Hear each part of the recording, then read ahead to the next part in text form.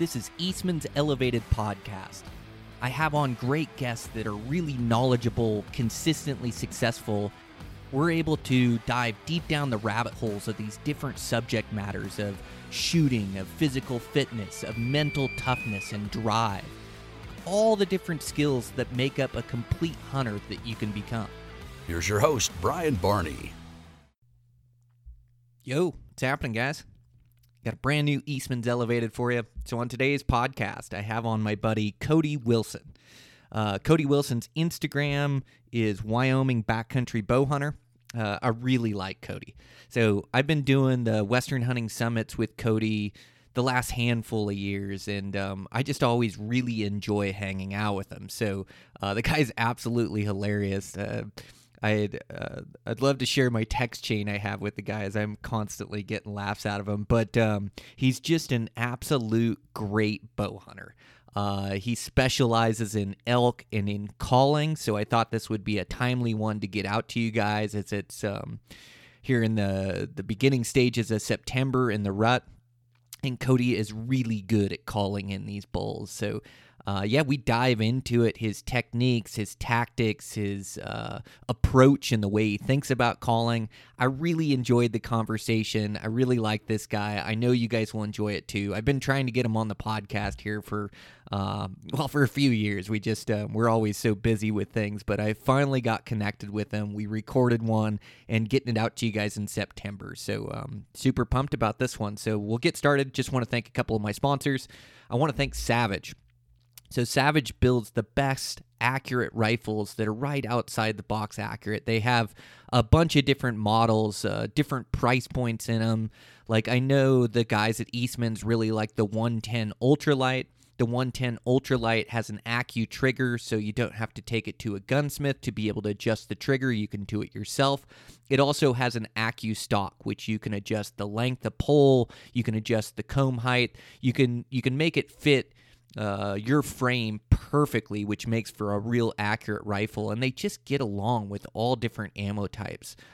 Super pumped. I put together a rifle that I've shot, and I really like the accuracy of it, and like I say, it just shot great groups, just any ammo I chose, had it sighted in within a few shots. Savage just builds great accurate rifles. So if you're in the market for a new rifle, make sure to check them out, and thanks to Savage Arms for their support of the podcast. I also want to thank Sig Sauer. So impressed with Sig Sauer optics. I think they build the absolute best rangefinders on the market. Do incline, decline, same range with light and dark targets. It'll shoot through grass on best priority target mode. And now you can put in the speed of your bow, which also affects the cut. So you can just get it perfect. Like last year, I shot that muley down a 50-degree slope and just put it on them, due to that great cut that Sig Sauer gave me. So you can check out their rangefinders, check out their glass. They're the only ones that are doing the image stabilizing binos. They have a new model out, and that new model, it has their higher-end glass in it. They do 12 power. They do 16 power and 20 power. They also have a pair of 10 by 32s, but I think the best bang for your buck are the 12 by 42s. That's what I'm using around my chest rig, and I just bought a ton of critters with those things. So beneficial to have this stable image. So you can check those out. Those are the Zulu 6s. And then they just have their new glass that they came out with, their Zulu 10s. So this replaces their Zulu 9 pair, and they're just great glass. So impressed by these things. So just got in a pair of 10 by 42s. I'm also getting a pair of 16s, and just so crisp. These guys have really outdone themselves, this R&D team, and they work really hard at it, bringing us the best glass. So I'm so impressed. If you guys are in the market for any new optics, make sure to check them out, as they're producing great products, and thanks to Sig Sauer for their support of the podcast. I also want to thank Black Ovis. Black Ovis is an internet retail shop that has absolutely everything you need for your next hunt. They carry all the top name brands as well as their own name brand, which is high quality. You can save a pile of money there by shopping with them. They ship direct. And then also you can save 10% off your order. So if you have an order, to save 10% is huge. Just put in the promo code ELEVATED10 at checkout, and that'll save you some bucks. I also want to thank Camo Fire. Camo Fire is an app. They have 80 new hunting deals that come up every 24 hours. You can save a pile of money on here. A lot of my buddies are using this app and picking up great gear. My buddy up in BC that you heard on the last podcast, I believe, Adam, he uses that Camo Fire quite a bit and has picked up some great gear from there. So make sure to check them out. You can download the app and look for those hunting deals that come up and save yourself some cash. And with that, over at Eastman's, man, we're keeping busy. I'm trying to get out articles, and we do both the magazines, the Eastman's Hunting Journal, Eastman's Bow Hunting Journal. You can check out our Tag Hub as our internet research site. Tag Hub 2.0 just has some new mapping systems to it, and always improving it, and great information there. So it helps you get great vast knowledge of all these units and the hunts they offer, and so the guys do a great job there. Check out the mule deer course. You can put in the promo code BrianMDC, get a mule deer kit or a kill kit, Black Ovis bags, which I believe are the best, an outdoor edge knife, and then that gets you access to that mule deer course. So, brush up on your mule deer hunting here before your season starts. And, we had the Beyond the Grids, the new season of that. A couple of my hunts are on there, a couple of Dan Picar's hunts, and some more hunts being released. So, proud of how those films came out, and trying to produce some good films this year, which I'm super excited about. But,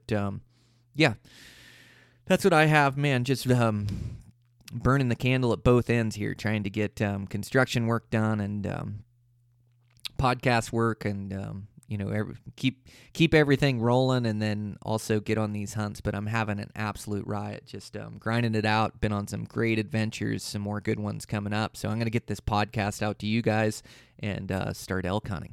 So can't wait. This is a great podcast to kick it off. So Cody Wilson, just so knowledgeable about calling, about bow hunting, and great salt of the earth guy that I always get a good laugh out of. So, I'm your host, Brian Barney. Eastman's Elevated. Here we go. And plus, you're doing a podcast with the Tech Wizard, so that's what you get. Well, yeah, man. Super fun hanging out with you at that summit. I just noticed, like, the camaraderie, like, you have with all those guys. Like, man, you've done hunts with all those guys. Hunts, like, with buddies must be a big part of it for you, too, huh? Yeah, it's super awesome. Like, to be able to get to hunt with, like, Brian and Jason and Dirk and guys like that, like, it's super awesome. Great guys, and they know how to hunt. That's the cool thing. And they want to go. So it's super fun. Yeah. So you're going elk hunting with all these guys. Yeah, I noticed that you're buddies with all of them. It's also a bit of an art how you're able to tease them. It's like nothing is funnier to me than when you can give your buddies a little hell, and you're really good at it. I like to get my jabs in when I can. You say it so straight face. It's like just hilarious, like that. That one morning we were glassing, I think you were sitting there with Phelps, and maybe Corey was there. Gosh, I was just rolling. Gosh, that was funny. Yeah, I enjoy giving Phelps crap more than anybody. Well, him or Mark, right? That's probably a toss-up. Oh, well, yeah, Mark's right with Phelps. Mark is hard. Oh, man, it's just hilarious. Yeah, it's to me, that's true humor too, right? It's like when you can give your buddies some hell, or like I like to joke about the situation we're in, either that we're not going to see any elk or that we're going to get hit by lightning. Like, to me, that's just the funniest thing, like when you're on the mountain. Oh, yeah, and it's super fun with good buddies like that. They can take it, and they can also give it back. And, there's no hard feelings. Nobody gets upset. So it's super cool. Yeah, it's the best. It's like, a big part of what we do, like you were saying. It's like, for me, friends and family and hunting, but my friends are really important to me. So, like, being able to share these hunts and share some laughs and share some adventures is, like, a huge part of it. And you're going to, like, these wild places and chasing elk with these guys. It seems like when you have a shared experience with a buddy, it's just like it's like a better friendship than like just having a beer with a guy, isn't it? Oh, absolutely. Especially in the mountains. Like, I don't know if it can get any better. You know, you go spend that amount of time in wild places with guys and give each other crap. And like, you build this camaraderie that's, you know, it'll last forever. Yeah, for sure. No, it will. Yeah, I remember seeing Lampers hunting with you. They did that film, and then man, you called that bull right into his lap. And like you said, like it's fun to hunt with guys that are really good hunters too. Like not only do they have that instincts to make the right moves at the right times, like Ryan did there, and let that bull come right in and shot him in the front, like super close. But also like hunting with buddies as well, or like a real capable woodsman is so that you don't have to worry about them. Like if it starts getting dark, you're not worried about them making it back to camp or finding the way to camp. And I like that too. I definitely don't like babysitting. Yeah, for sure. Guys that are experienced, you know, there is no worries. Like you're all experienced. You all know what to do in any situation. You know how to use your maps. You know how to get back to camp. Like it's so much better than, you know, I like to take new hunters, but I don't do these 10-day hunts in the backcountry that are super hard, you know. Guys like Ryan, Jason, they all have that mindset. Like we're going to kill elk, you know, we're going to be successful, and we all know how to get it done. And, you know, there's that mutual respect there too. So it's super cool. Yeah, you're going to some wild places, right? Like you like hunting the most remote country you can find. So you're based out of Wyoming and you're diving like deep into these wildernesses, huh? Yeah. We go as far as we need to find the elk. I like to find the elk that are untouched, but these places are, you know, Wyoming, it's kind of like Montana, you know, it's full of grizzly bears. Some of these places we go, it's tons of grizzly bears. You see more bear scat than you do elk tracks or any other scat. So yeah, some of these places are super wild. Yeah, it's definitely a little sketch, but I think to have like these wild adventures and to have these wild experiences, you also got to have skin in the game. Like if there's no danger, then there's no fun. Like there's almost got to be a little element of danger. But those grizzly bears are gnarly. I know I hunt in real thick grizzly bear country, and man, I think you know, I practice with my pistol and keep my head on a swivel. I camp in good spots. Like I do all the right things, and I think that's, you know, kept me safe for the last 20 years. But then you just think like some of these things that attack just come in so quick. So your experiences with them, you just are you like me where you give them a wide berth? If you're inside 100 yards, kind of back out of their area, try to stay out of where they are? Or what are some of your bear tips for hunting in absolute thick grizzly bear country? Yeah, definitely. You know, obviously always packing a pistol, bear spray. Yeah. And then, Can you hit anything with that pistol? I try to. I don't. Tough to say the heat of the moment if it was actually an attack, but yeah, I'm the same way. You know, if you see a bear, don't approach it. Go around, stay away from it. We've had some encounters like at 20, 30 yards with cubs, and it helps to hunt in groups of 3 people or more. You know, I think 100%. I don't know what the statistics is, but I can guarantee you the people that are hunting solo that are getting attacked, your chances are way higher solo than 3 or 4 of us than somebody getting peeled up pretty bad by a bear. You know what I mean? Yeah, that's a true story, Cody. Yeah, you're right. Like just having a buddy or like having a group definitely makes you way more safe in there. Yeah, I had a black bear charge me like a few years ago that I stuck with an arrow. Maybe I told you this, but I shot 9 times with my pistol. I didn't find my sights until the 7th shot. Like I grazed him once and hit him twice. I did the job before he got to me, but it wasn't too pretty. There was dirt flying, and I was just pointing my pistol at him. So that's what made me realize that I need to be better with my pistol. Just building myself a shooting process, like being able to find those sights, really practicing my draw and dry firing, like practicing my draw, finding the target, dry firing. Like I have a ton more confidence now, because it does no good to have a pistol on your hip that you just never shoot, that you just figure you'll be good at it when it's time. Right. Yeah. It takes some practice firing the sights when you're trying to. It's super helpful to practice that stuff. Yeah. Which pistol are you packing? So right now I'm packing a Glock 10. Mm-hmm. Yeah, I do too. I love those things. I love having like more shells, as my shooting display last time showed off that 6 isn't quite enough for me. But and then just the accuracy. It feels like those things are so accurate. Like when you actually look at your sights, like you could roll a pop can down the road, you know. And so it's like nice to have that accuracy and nice to have that ammo. And those 10s hit pretty hard too. Yeah, absolutely. Yep.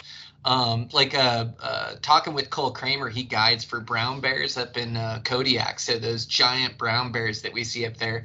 And he says that our bears have a worse attitude than those brown bears. They're just like, they're ornery. Inland grizzly bears are just angry, aren't they? Like most of them mind their manners and go the other way. Like what I worry about is that 100 yards fight or flight. I worry about sows with cubs. And I really worry about like bears that have claimed a carcass or something. Like I think they'll attack right away. But for the most part, when I run into a bear, he usually goes the other way. Yeah. I've never experienced any of them coastal brown bears over there, but I do know that the bears over here are super temperamental. Like you never know what you're going to get. So it's like you're always like on edge in that type of country. On edge, yeah, and rightfully so. But that country has some great elk hunting, and it does keep the people away, as there is like an added element and an added danger. And so you like going to these wild places. Are you taking horses into these places most times, Cody? It's about, I don't know, I'd say probably about 60-40 split. Like 40% of the time we will. 60% of the time we're just backpacking in on foot. Mm-hmm. Man, there's you chase around some great bulls, man. There's just nothing better than like a Montana or Wyoming like mountain bull. I just think it's like a different echelon or a different caliber elk. And not that I'm not going to go hunt them in Arizona or hunt them in New Mexico when I draw the tag, but there's something about just like a big dark horn mountain bull that gets me going. Oh, absolutely. And then, you know, the places that it takes you in Wyoming or Montana compared to Arizona or Nevada, it's like, to me, it's the hunt that I want, you know, like that backcountry experience, that wild place. Yeah, it's the purest form of hunting elk that you can have. You know, it's not hunting it off a four-wheeler or skidder road. Like, it's just the purest form of elk hunting that you can go find. And you're right, like some of that Wyoming country, man.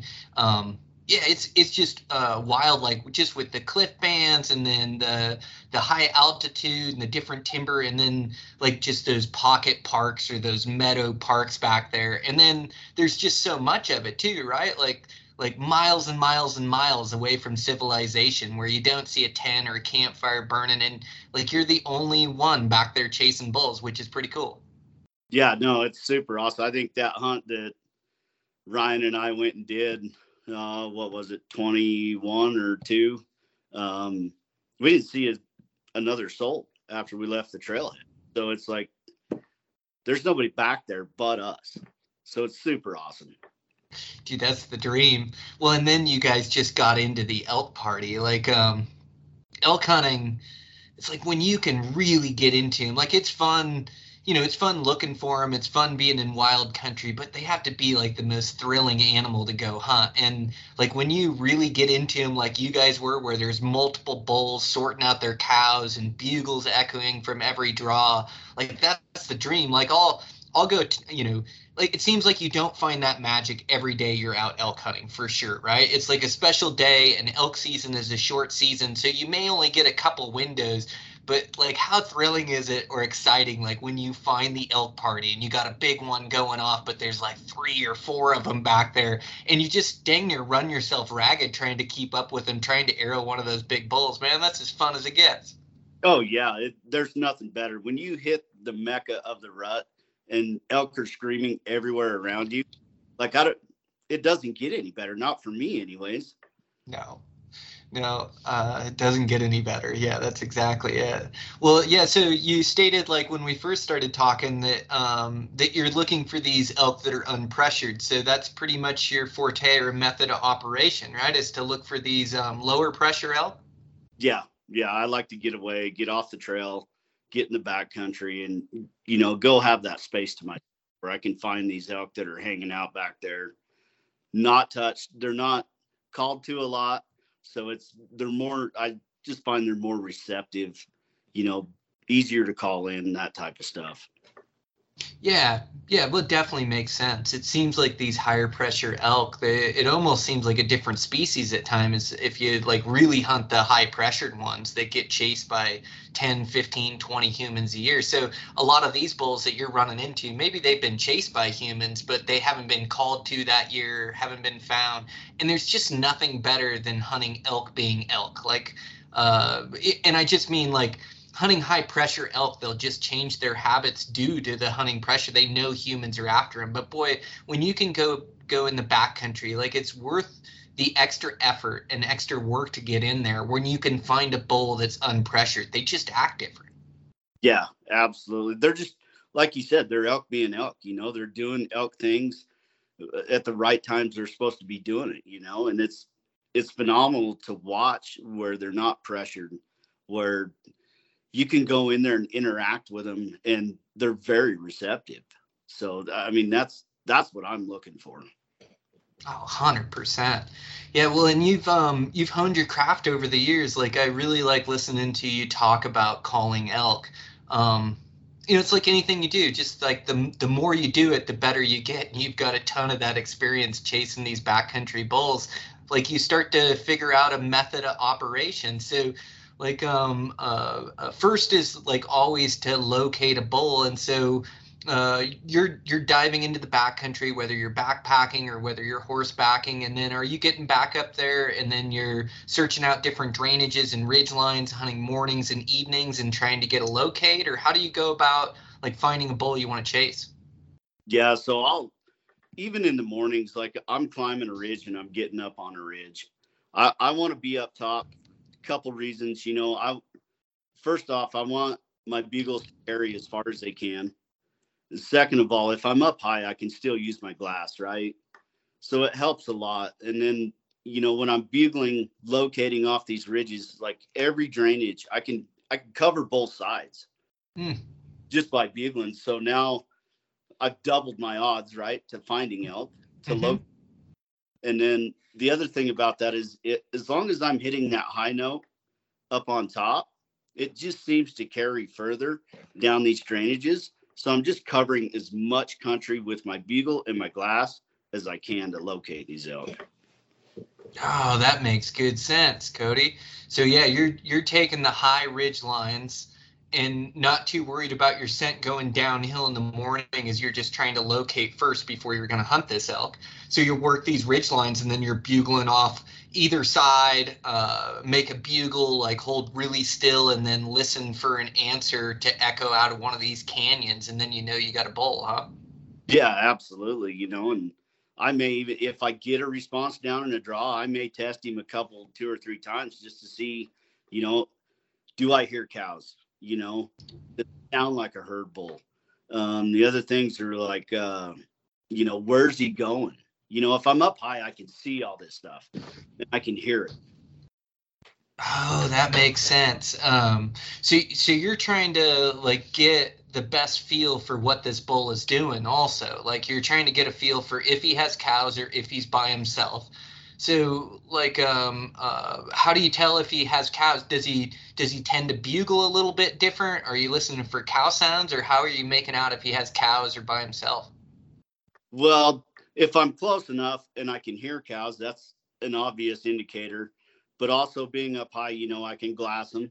Most of the time I can see. The other part is what does his, bugle sound like? Does he sound like a more mature bull? Have a little weak bugle. Now, not always 100% of the time can you tell. But the other thing is, does it sound like he's going back and forth tending cows? You know what I mean? He's bugling over here and then he's over here, So it's just some little key indicators, stuff like that.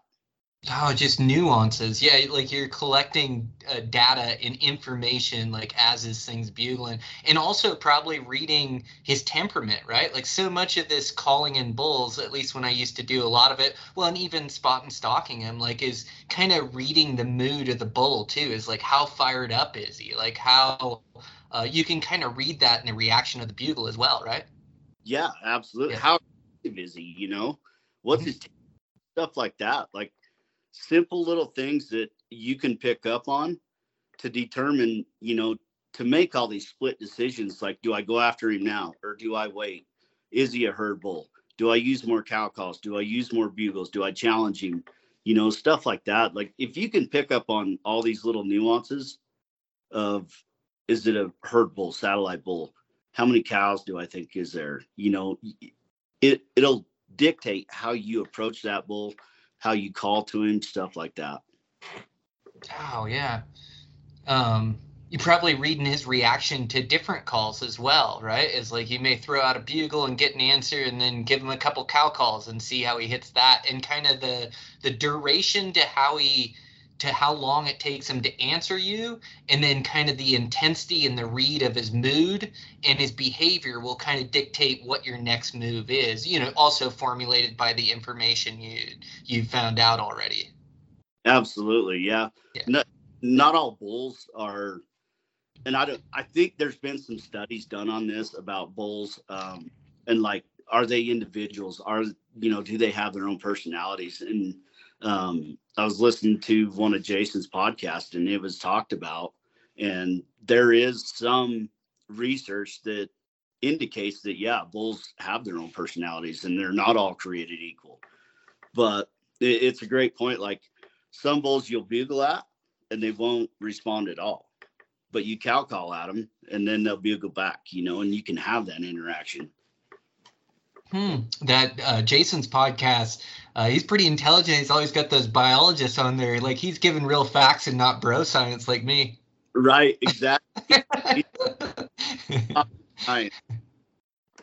Yeah, I do tend to agree with you that it's like every bull is an individual, how he acts, like and how aggressive he is, how he's going to run his herd. And sometimes you see some giant bulls that are satellite bulls, and there's another bull that's like got a little bit more fight in him that's running the cows. So yeah, I definitely think you're spot on. Like they are individuals and they react differently to the calls. And then it depends on the season too and how fired up they are. Like are cows in estrus, they're actively trying to breed, or is everything laying kind of low? And it seems to me like that rut like ebbs and flows too. It's not just a steady climb to the peak and then a drop off.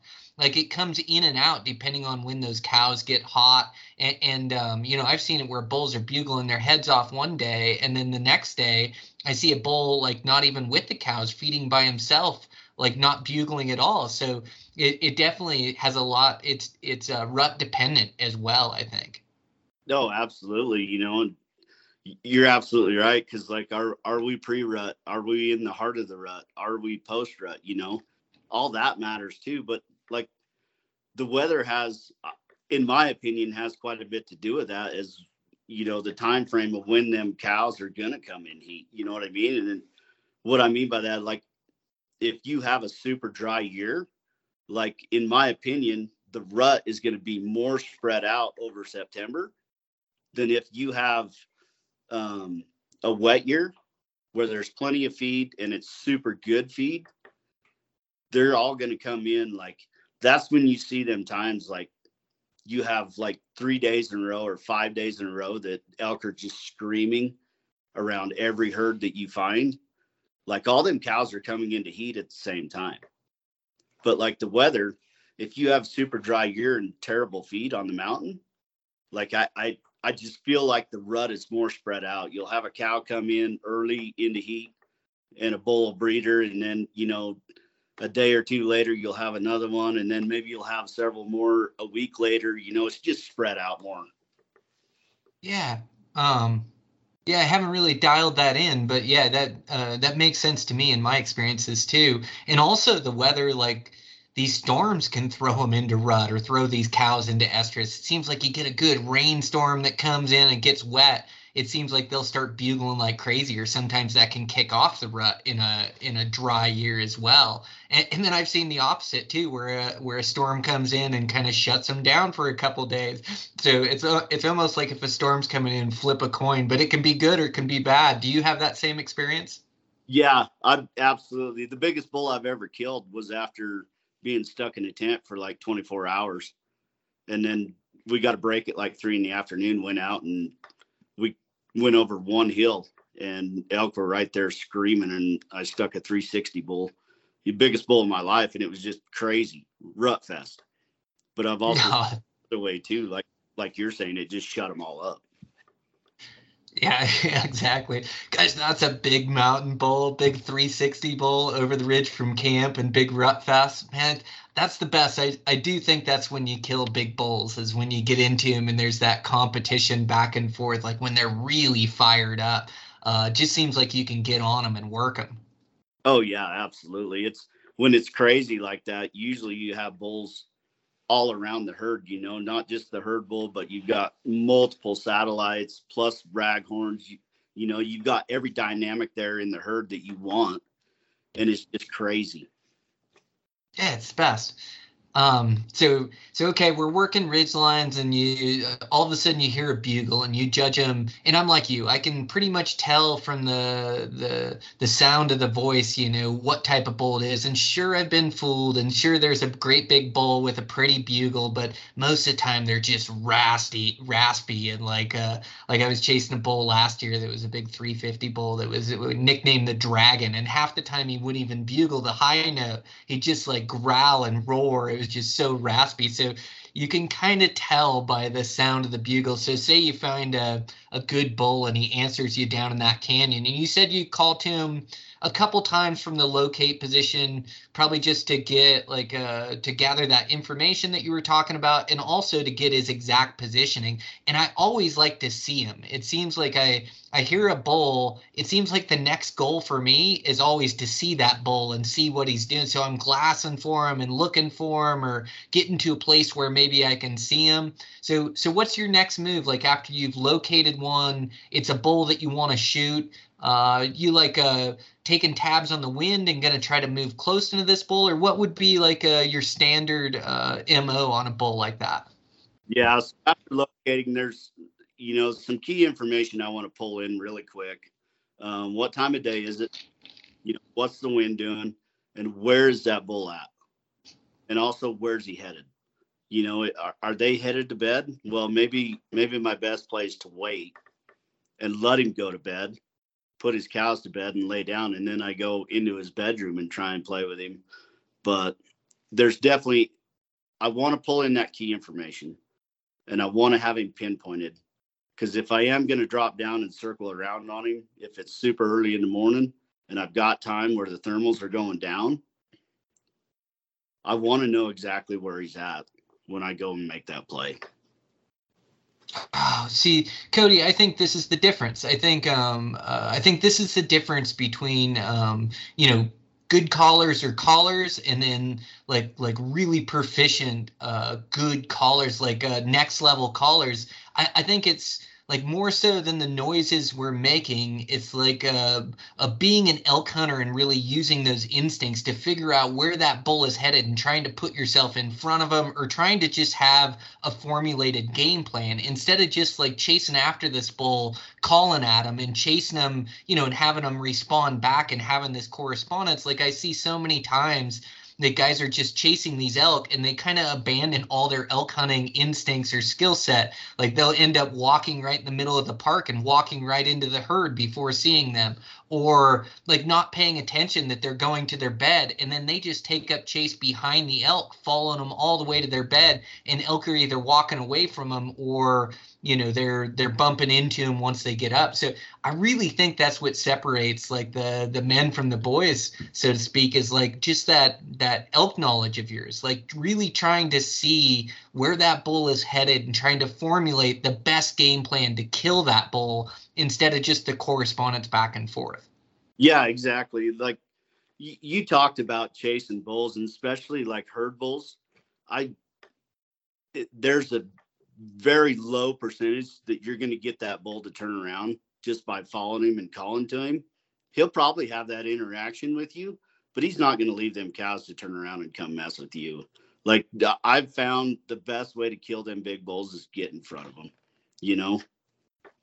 Oh man, isn't that it? If you get in front of them or you get to where they wanted to head and a couple calls, it makes you look like the best caller in the world because they just come trotting in because that's where they're headed anyways. It Yeah. makes so much sense, Cody. So Yeah. so you're hearing this bull and then you're formulating a game plan like, oh, he's down in this meadow down in here. He's working his way up this side hill.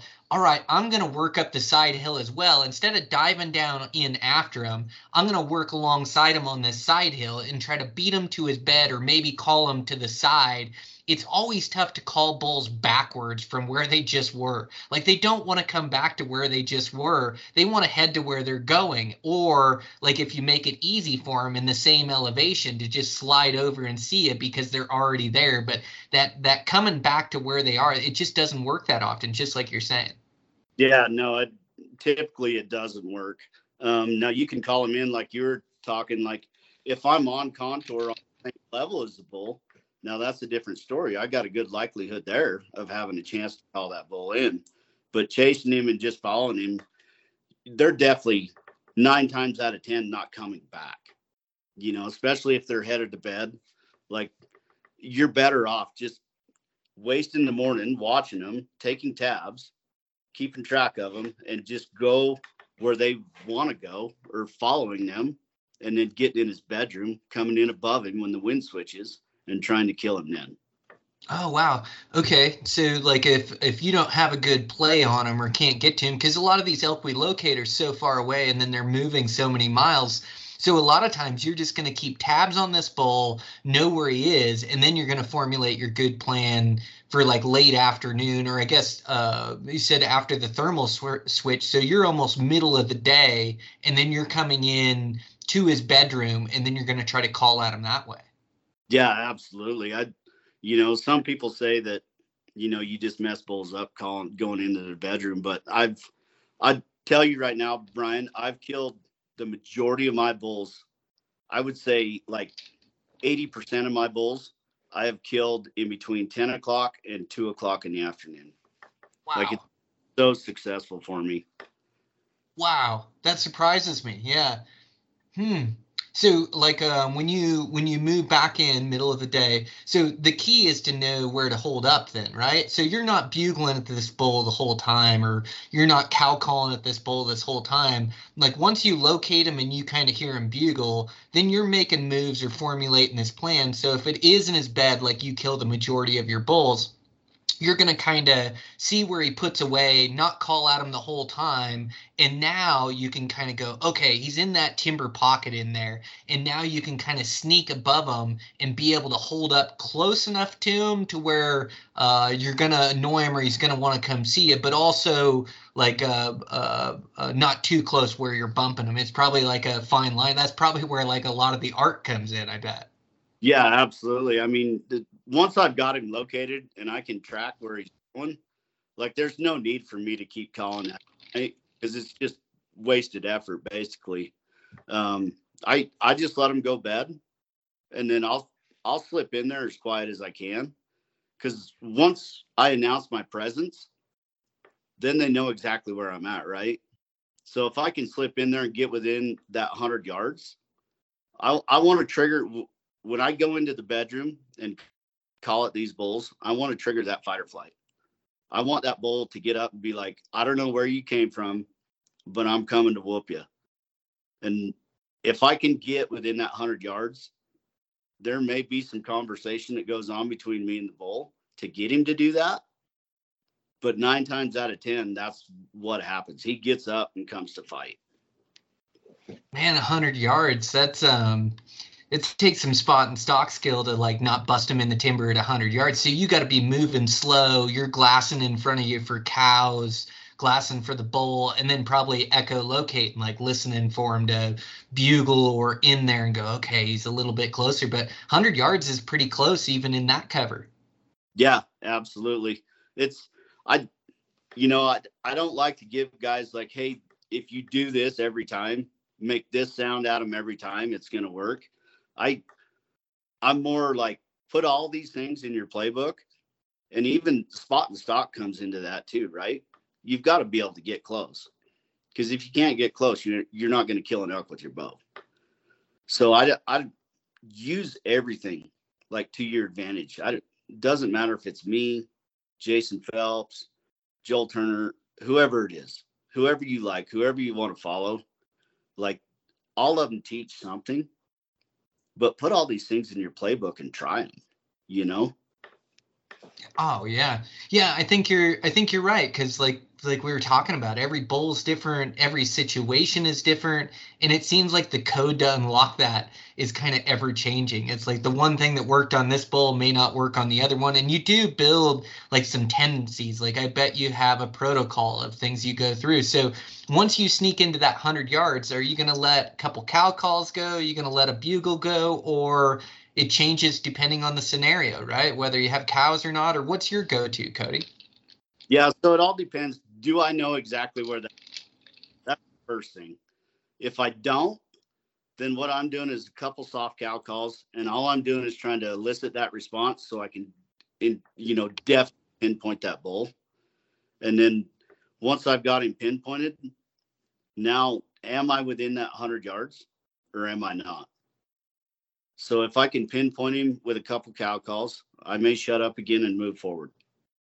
And I'll keep moving until I get to that point to where I feel like, hey, all right, now I can scream at this bull and trigger that fight or flight, right? I keep it very nonchalant until I'm within that 100 yards. So when I say nonchalant, like just cow calls, soft, easy, nothing that's threatening or anything like that. And then once I get in that 100-yard range, typically what I like to do is let him bugle, and then I'll walk right on top of him, cut him off. And I'm trying to initiate, hey, I'm here to fight. Let's do this.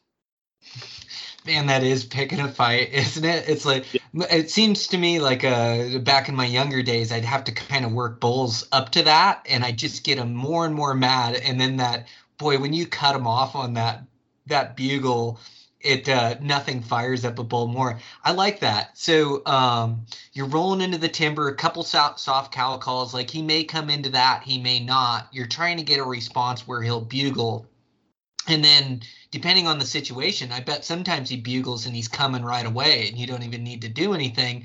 And then sometimes you're going to use those cow calls, hear him and go, okay, he's still 300 yards out. I'm going to sneak in a little bit closer. And then I love that you're not even bugling to start the whole sequence, that you're actually, trying to let him bugle. And the moment he does, you're cutting him off. That would infuriate me. And I can just imagine like those bulls. I bet that does elicit a pretty quick response. Like, man, he is coming right now. Like you've just snuck into his cows. Like you're in his bubble. He doesn't have any choice at that point. He's almost got to come fight you off. Oh yeah. Yeah. You cut him off and get right in his bedroom. He's not happy about it for sure. And 9 times out of 10, you're going to have some sort of look at this bull to where he's going to come investigate. And then, from there, it all just goes into what is your setup? Where's your hang up points? You've got to determine all these things and set up in great spots to where either that bull has to come look and you're within that range when he comes to look that you can get that shot. Yeah, that's the tricky thing, right? Is where to set up. And so when you say hang up spots, you're talking about like open parks or like ridge lines or any place where they come over and have a view of you calling, like the gig's up, then they want to see you. So like you're trying to identify, okay, he's got to come over this ridge to see me. I want to be able to shoot to this ridge, or he's going to come out to this park to try to get a look at me, or the edge of this park before he ever walks out into it. So I need to be on that edge of the park and look for a shot when he gets to the edge. Is that what you're talking about? Yep, absolutely. Open parks where he has to come across anything, typically them bulls will not come across openings, I want to be within whatever your effective range is, whether it's 40 yards, 50, I want to be within that yardage of that hang up spot. And then that way, when that bull steps up there, I've got a good opportunity to shoot that bull. anything, if you're in the timber, like thick stuff, if you're trying to call him uphill through thick stuff, typically bulls are going to take the path of least resistance. Same way we would if we were just hiking or whatever. So thick stuff, trying to call them uphill. I try and get on the same level, especially with the wind. You know how the wind is in the mountains out west. Like it could be great, and then all of a sudden it swirls. But now if I'm coming in on contour on the same level on the side of him, now if that wind swirls, I've got less of a chance of getting busted. Yeah, so important. So yeah, I like what you said. Like, they take the path of least resistance. You can tell as you're walking around the woods, as you're following an elk trail, like how they move through the mountains. So you can almost foresee that when you're calling in a bull, when you've got a bunch of downfall timber in front of you, like he's obviously going to come around that. And I heard a good tip too when you were talking to some guys there at the Western Summit. I really liked your tip about the wind, where you were talking about if you're calling in a bull and the wind's right in your face, you don't know whether that bull is going to come to the left or the right of you. But if you have the wind blowing from right to left and you're set up and the bull's in front of you, you can almost guarantee that that bull's going to come on the left-hand side and try to catch your wind over there. So you can almost foresee like how he's going to come through that stuff or where he's going to show up at. Yeah, absolutely. So if I use the wind as like a steering wheel, what I try and do is put that wind right on my right cheek. Now, if that bull goes to my right and tries to go get my wind, he's got to go clear around to where he's almost behind me to get that wind. But if I put it right here, and I can, like you said, almost guarantee you he's going to come left. And now the other thing it does for me, I know he's going to go left if he tries to circle me, but also I can swing a lot further to my left as a right-hand shooter than I can to my right. So now I've set myself up in two ways that is going to work to my advantage. Yeah, I'd say it's like one thing to call in a bull, it's another thing to shoot him. Like that's where the chess match just begins, getting the bull to come in. They're so tough to get a perfect arrow in as well, as they come in, they're looking for those calls and they're on high alert. Like at this point, spot and stock is out of the game plan or out of the realm, because the minute you move, they just pick up on that movement so well. So if they're coming, it's like you got to hold still where you're at. And then it seems like they'll catch you drawn quite a bit too. So gosh, you got to be strategic, like when you draw, when they're coming by limbs, when they're coming by a tree. And also, like when you're calling in bulls, like you don't have a chance to range those said bulls and then shoot them. Like you almost have to have some yardages picked out. Like it's absolute chaos when they come in, but they just won't put up with any movement. So is that how you're playing it as well? Like how you're getting ranges on a couple different marks, and then you're really paying attention to your draw, trying to draw where that bull can't see you? Yep, absolutely. So I'm always getting 3 or 4 ranges. I try and do like 20, 40, 60. So I've got a good idea of what the distance is. And then, yeah, if I'm calling a bull uphill or there's some sort of terrain feature that they got to come over to see me, as soon as I see antler tips, like if it's open, more open, I'm drawn as soon as I see antler tips. If there's a big brush pile or, some shrubbery or something, I'll use that to my advantage. They go behind that, I'll draw, or, thick timber, they go behind something. If I can't see him, more than likely he can't see me, is kind of the approach I take to drawing. And I'll use any of them points to go ahead and draw my bow and get ready. Yeah, it's smart. So like with the sounds that you're making, like you talked about your locator bugle, you really like that high note. Seems like that high note really carries to like locate bulls is the reason that you're using that? Yeah. Yep. So I use the example of like, if you bugle next to your buddy and just do a growl, he doesn't have to plug his ears. He's fine. But I want that high note that rings the ears.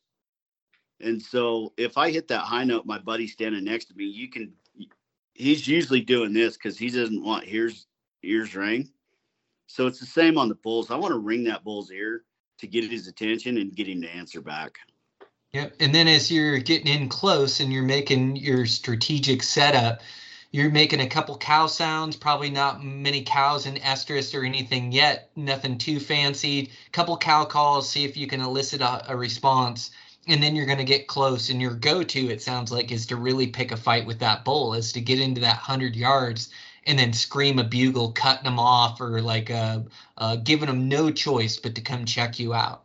Yeah, absolutely. I'm 90% of the time I'm trying to pick that fight, but the other 10% is like, I'm trying to figure out what's the demeanor of that bull. You know, if he's not responding to bull sounds, then yeah, I'll go to like estrus whines on cow calls, stuff like that. Yeah, I used to love that estrus wine used to really get their attention. It seems like I would try to get in close and then give them some cow sounds and then maybe an estrus wine or something like that. It seemed like that would seal the deal for me, like back in the day quite a bit.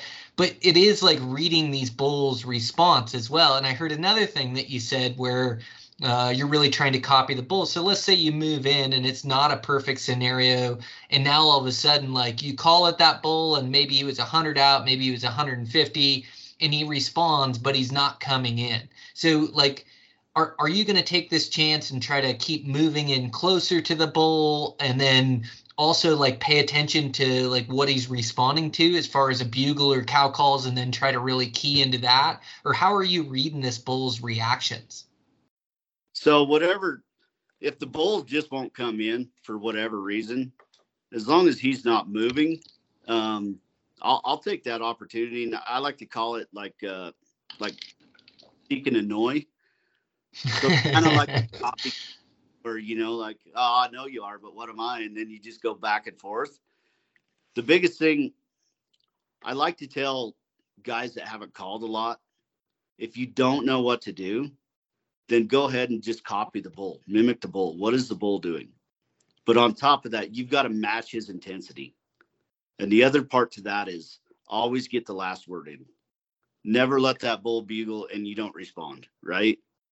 And even you could even take that one step further. You know, if you're matching his intensity and copycatting him and he still won't break and come, then I'll start on top of him, cutting him off. You know, it's all this game where like you're trying to annoy him and play this copycat game, but at some point you're trying to escalate this to where he gets mad. And it sometimes it helps as a caller, like if you get mad too, like, hey, let's do this, I'm getting tired of waiting. But yeah, I mean, copycat him and then match your intensity. And if it still doesn't work and he won't break, like, go to cutting him off. Like at the end of his bugle, you start yours, you know, and do the same thing. Oh, that's interesting. Yeah, I haven't heard that, like, get the last word in. So I'll definitely have to pay more attention to that, like getting the last word in. Like a lot of times seemed like I wanted to call like sparingly. And like sometimes when he wouldn't get a response out of me, or me not answering, sometimes would like fire him up more, like, hey, where are you? I thought we were doing something here. Like, where'd you go? Or what do you do? Like I've seen that happen as well. But yeah, that's interesting, getting the last word in. I'll have to remember that. And it is like you can just hear the intensity in that bull's voice. It's really like reading him. And you can see the longer that you do it, the more and more fired up he's getting, the madder he's getting. And he finally like hits this breaking point. It seems like if you can keep annoying him. And then the other thing is like making noise too. Like, you know, I've seen you break sticks and really scrape. Like, I think that adds to the whole story that you're trying to tell. And you probably called in bulls just from scraping as well, with not much calling too, right? Oh yeah, absolutely. The more Oh, real wow. that you can add to it, like I've had bulls where I didn't even make a call. I just raked because they were being so quiet. It's like, I'll just go to raking and have bulls in my lap. So any of that, like walking through the woods, and, you know, if you're trying to mimic an elk aren't quiet walking through the woods. Like, I'm not afraid to step on sticks or break branches, you know. Now, if I'm slipping in on a bull, that's a different thing, to try and get to that 100 yards to cut him off as soon as he bugles.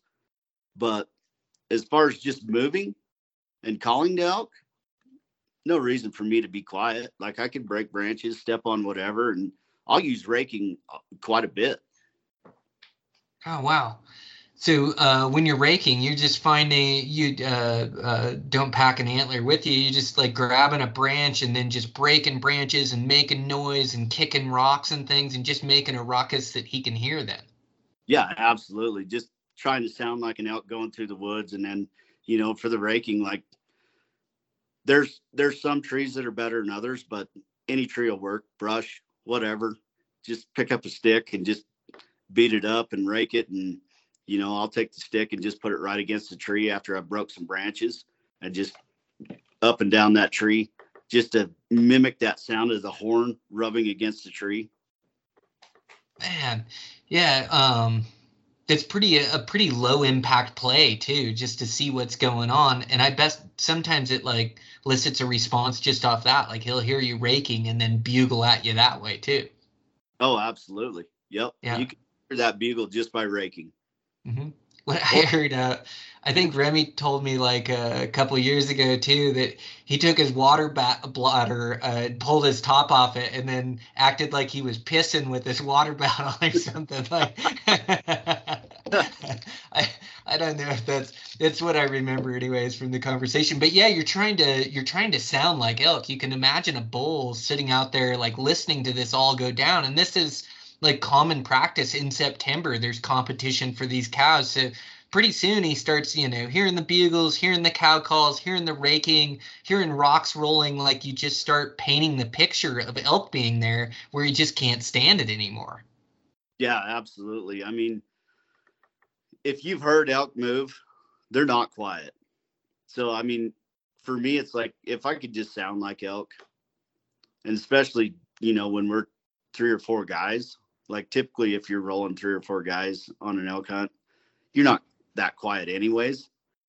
So if you're going to break stuff, you might as well rake, sound like elk, and just try and elicit that response. Yeah, it makes sense. So do you change your tactics for when you're calling for yourself versus when you're calling for other guys? Because I know you share so many hunts with these guys. Like, how would that scenario change, or how are you getting those guys to set up to use the benefit of having multi guys versus when you're calling just for yourself? Yeah, it's definitely a lot tougher when you're calling for yourself. The problem with calling for yourself is once you make that call, like that bull's got you pinpointed, especially if you're close, like that 100 yards. So typically what I'll do, still using the same as what I've always used. I'm still calling the same. The biggest thing that I change is wherever I call from, I try and move. Wherever that wind's at, I try and move 20 yards. So if I call, I'm going to move 20 yards into the wind. Right? Just so that bull, if he does poke over that little rise or whatever it is, that he doesn't, wherever I called from, he's looking there and not where I moved to. That way, if I don't get my bow drawn or whatever, then I can, if I've moved, I've got more of an opportunity to draw my bow where he's not looking, as opposed to where he knows where I'm at. Oh, that's smart. So yeah, the last place you're making a call, then you're trying to move 20 yards quick before he comes in so he doesn't know your exact location. Yep, absolutely. Oh, that's smart. Okay, so now if you have a buddy, are you setting them up in front of you and then you're trying to call and you're trying to strategically place them like a little bit in front of you to have that, give him a better chance at being able to get a shot at that bull when he comes? Yeah, absolutely. Get the shooter placed out in front, and then I'll go back. I try and not go back too far. I like to have that visual with whoever I'm hunting with, whoever the shooter is. So if we need to move up, like we can motion each other like, hey, let's move. We can still have that communication. But the other big thing too is with the caller shooter setup. Once you set that shooter, like you were talking, any slight movement with elk, like they key in on that. They see that stuff. So I tell the shooter, like, don't move. Let me steer the bull with the calling, Like if he's circling, I'll move the opposite way and pull him back to you or whatever. So I don't like the shooter to move at all. I like to let the caller move and initiate that. Yeah, so you can hear which direction the bull's coming and go, oh man, he's coming too far left. I need to scoot back to the right, or whatever the case is, to try to steer that bull or guide him by your shooter. Gosh, that makes sense. And I also like that you can keep your eyes on him. Like in case you guys have to move and keep chasing the bull and make another set.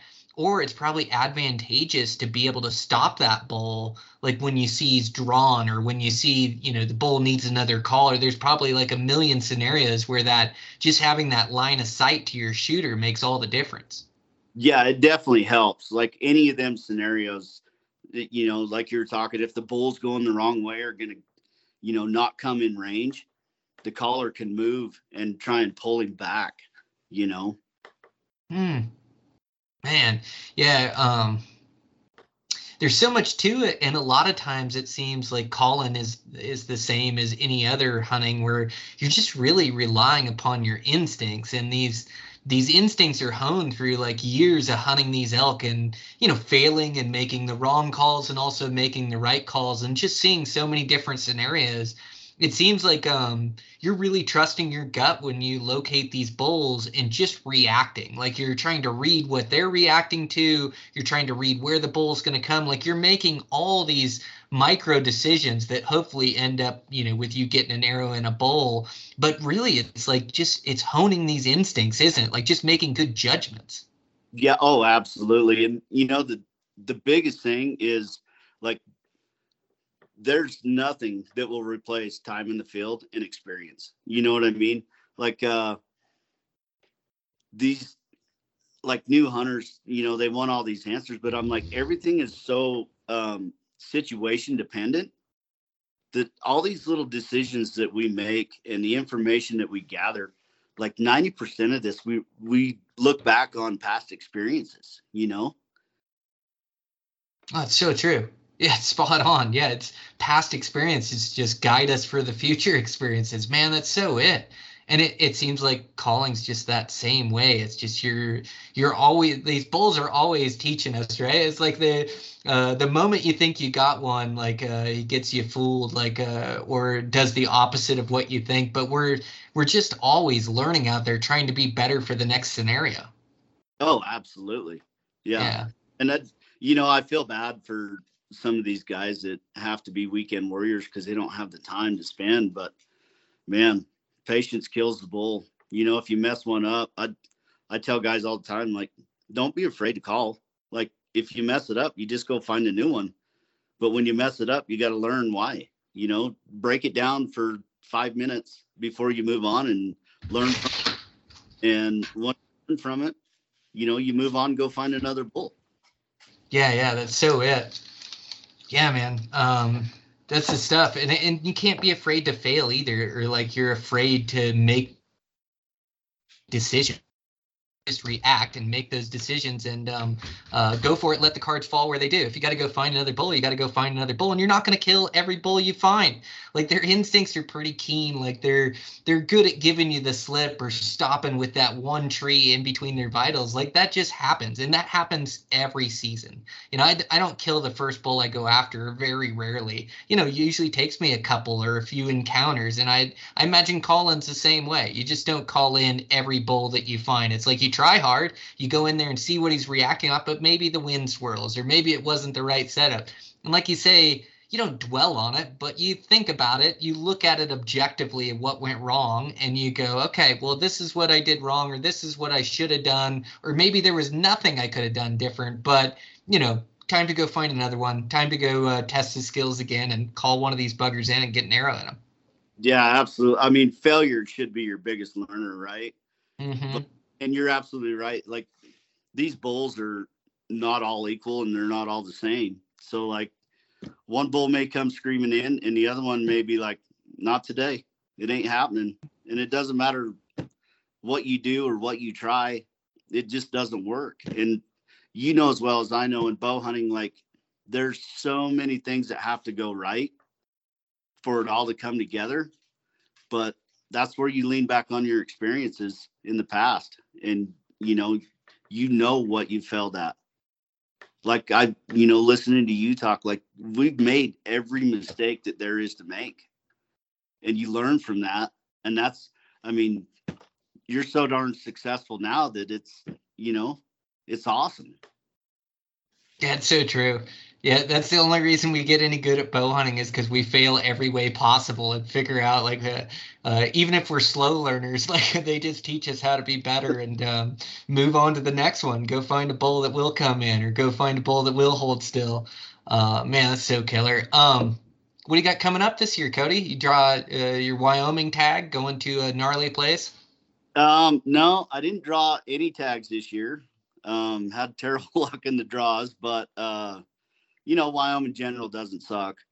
So yeah, be hunting Wyoming General bulls. Got a leftover cow tag, so we'll be doing that late season. Drew a Colorado mule deer tag second season, so we'll be going to Colorado November, and then we'll poke around a little bit here for deer as well. But with the harsh winter, I don't think I'll be shooting anything unless it's giant. Yep. Man, you guys have had a gnarly winter down there, haven't you? Yeah, it's been terrible. Yeah.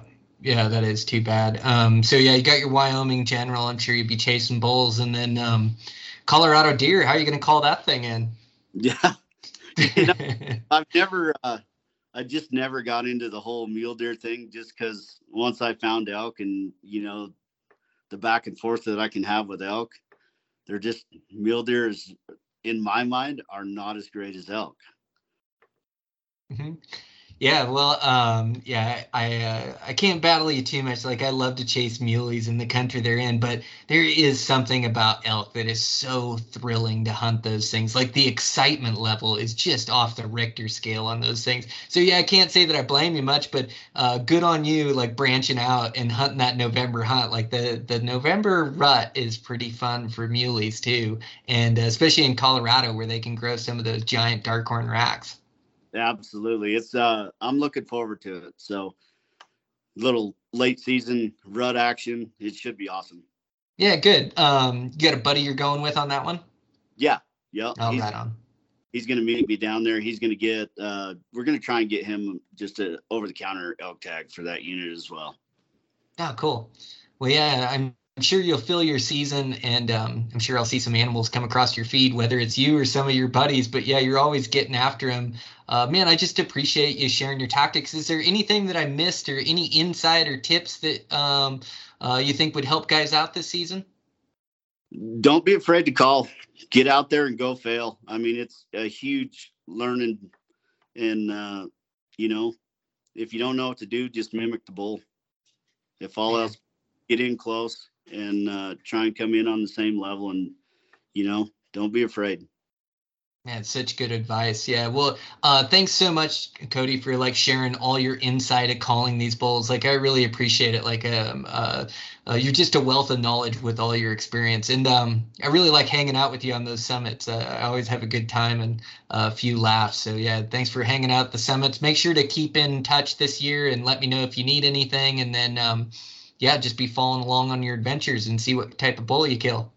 Yeah, I appreciate you having me on, Brian, and good luck to you this fall as well, man. Yep. All right. Thanks, Cody. We'll talk soon. All right, guys, that's a wrap. Thanks again to Cody for being on the podcast. Thanks again to our sponsors, Savage, Six Sauer. Thanks to Black Ovis. Thanks to Camo Fire. Thanks to Eastman's for all their support. Again, the promo codes, if you want those on Black Ovis, the promo code Elevated10. For the mule deer course, put in Brian MDC. Tag Hub, you can put in Brian, and that'll save you a bit of money and some good perks there. So hopefully you guys are getting out on these adventures. Man, bow hunting is so difficult, just in the grind, but I wouldn't have it any other way. Just driving throughout the night to different places, hunting as hard as I can. Gosh, I lost some carpenters, so I'm having to do all the carpentry work as well, or the majority of it. And man, it's just so busy, but it seems like I thrive in the chaos, and it's about all I can do. So we'll get these podcasts out, and then I'm going to go hunt some elk and chase them around. We're getting into the heart of the season now, so yeah, I haven't hunted elk for a day yet, so I'm really excited to get out, hear my first bugle, and start chasing some big 6-points around.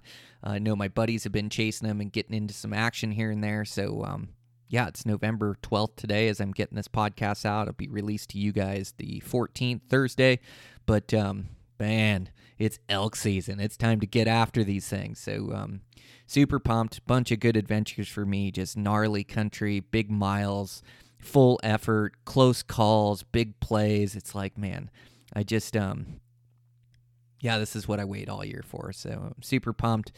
Season's here. Make sure you're getting out and going hard and putting in full effort as comes and goes so quick, and we'll be in another off season before we know it. So thanks again, guys, for all the support. I really appreciate it, and just wish you really good hunting this season and good adventures. Keep yourself safe out there. Have some fun. Enjoy it. And, man, with that, check in with you guys next week.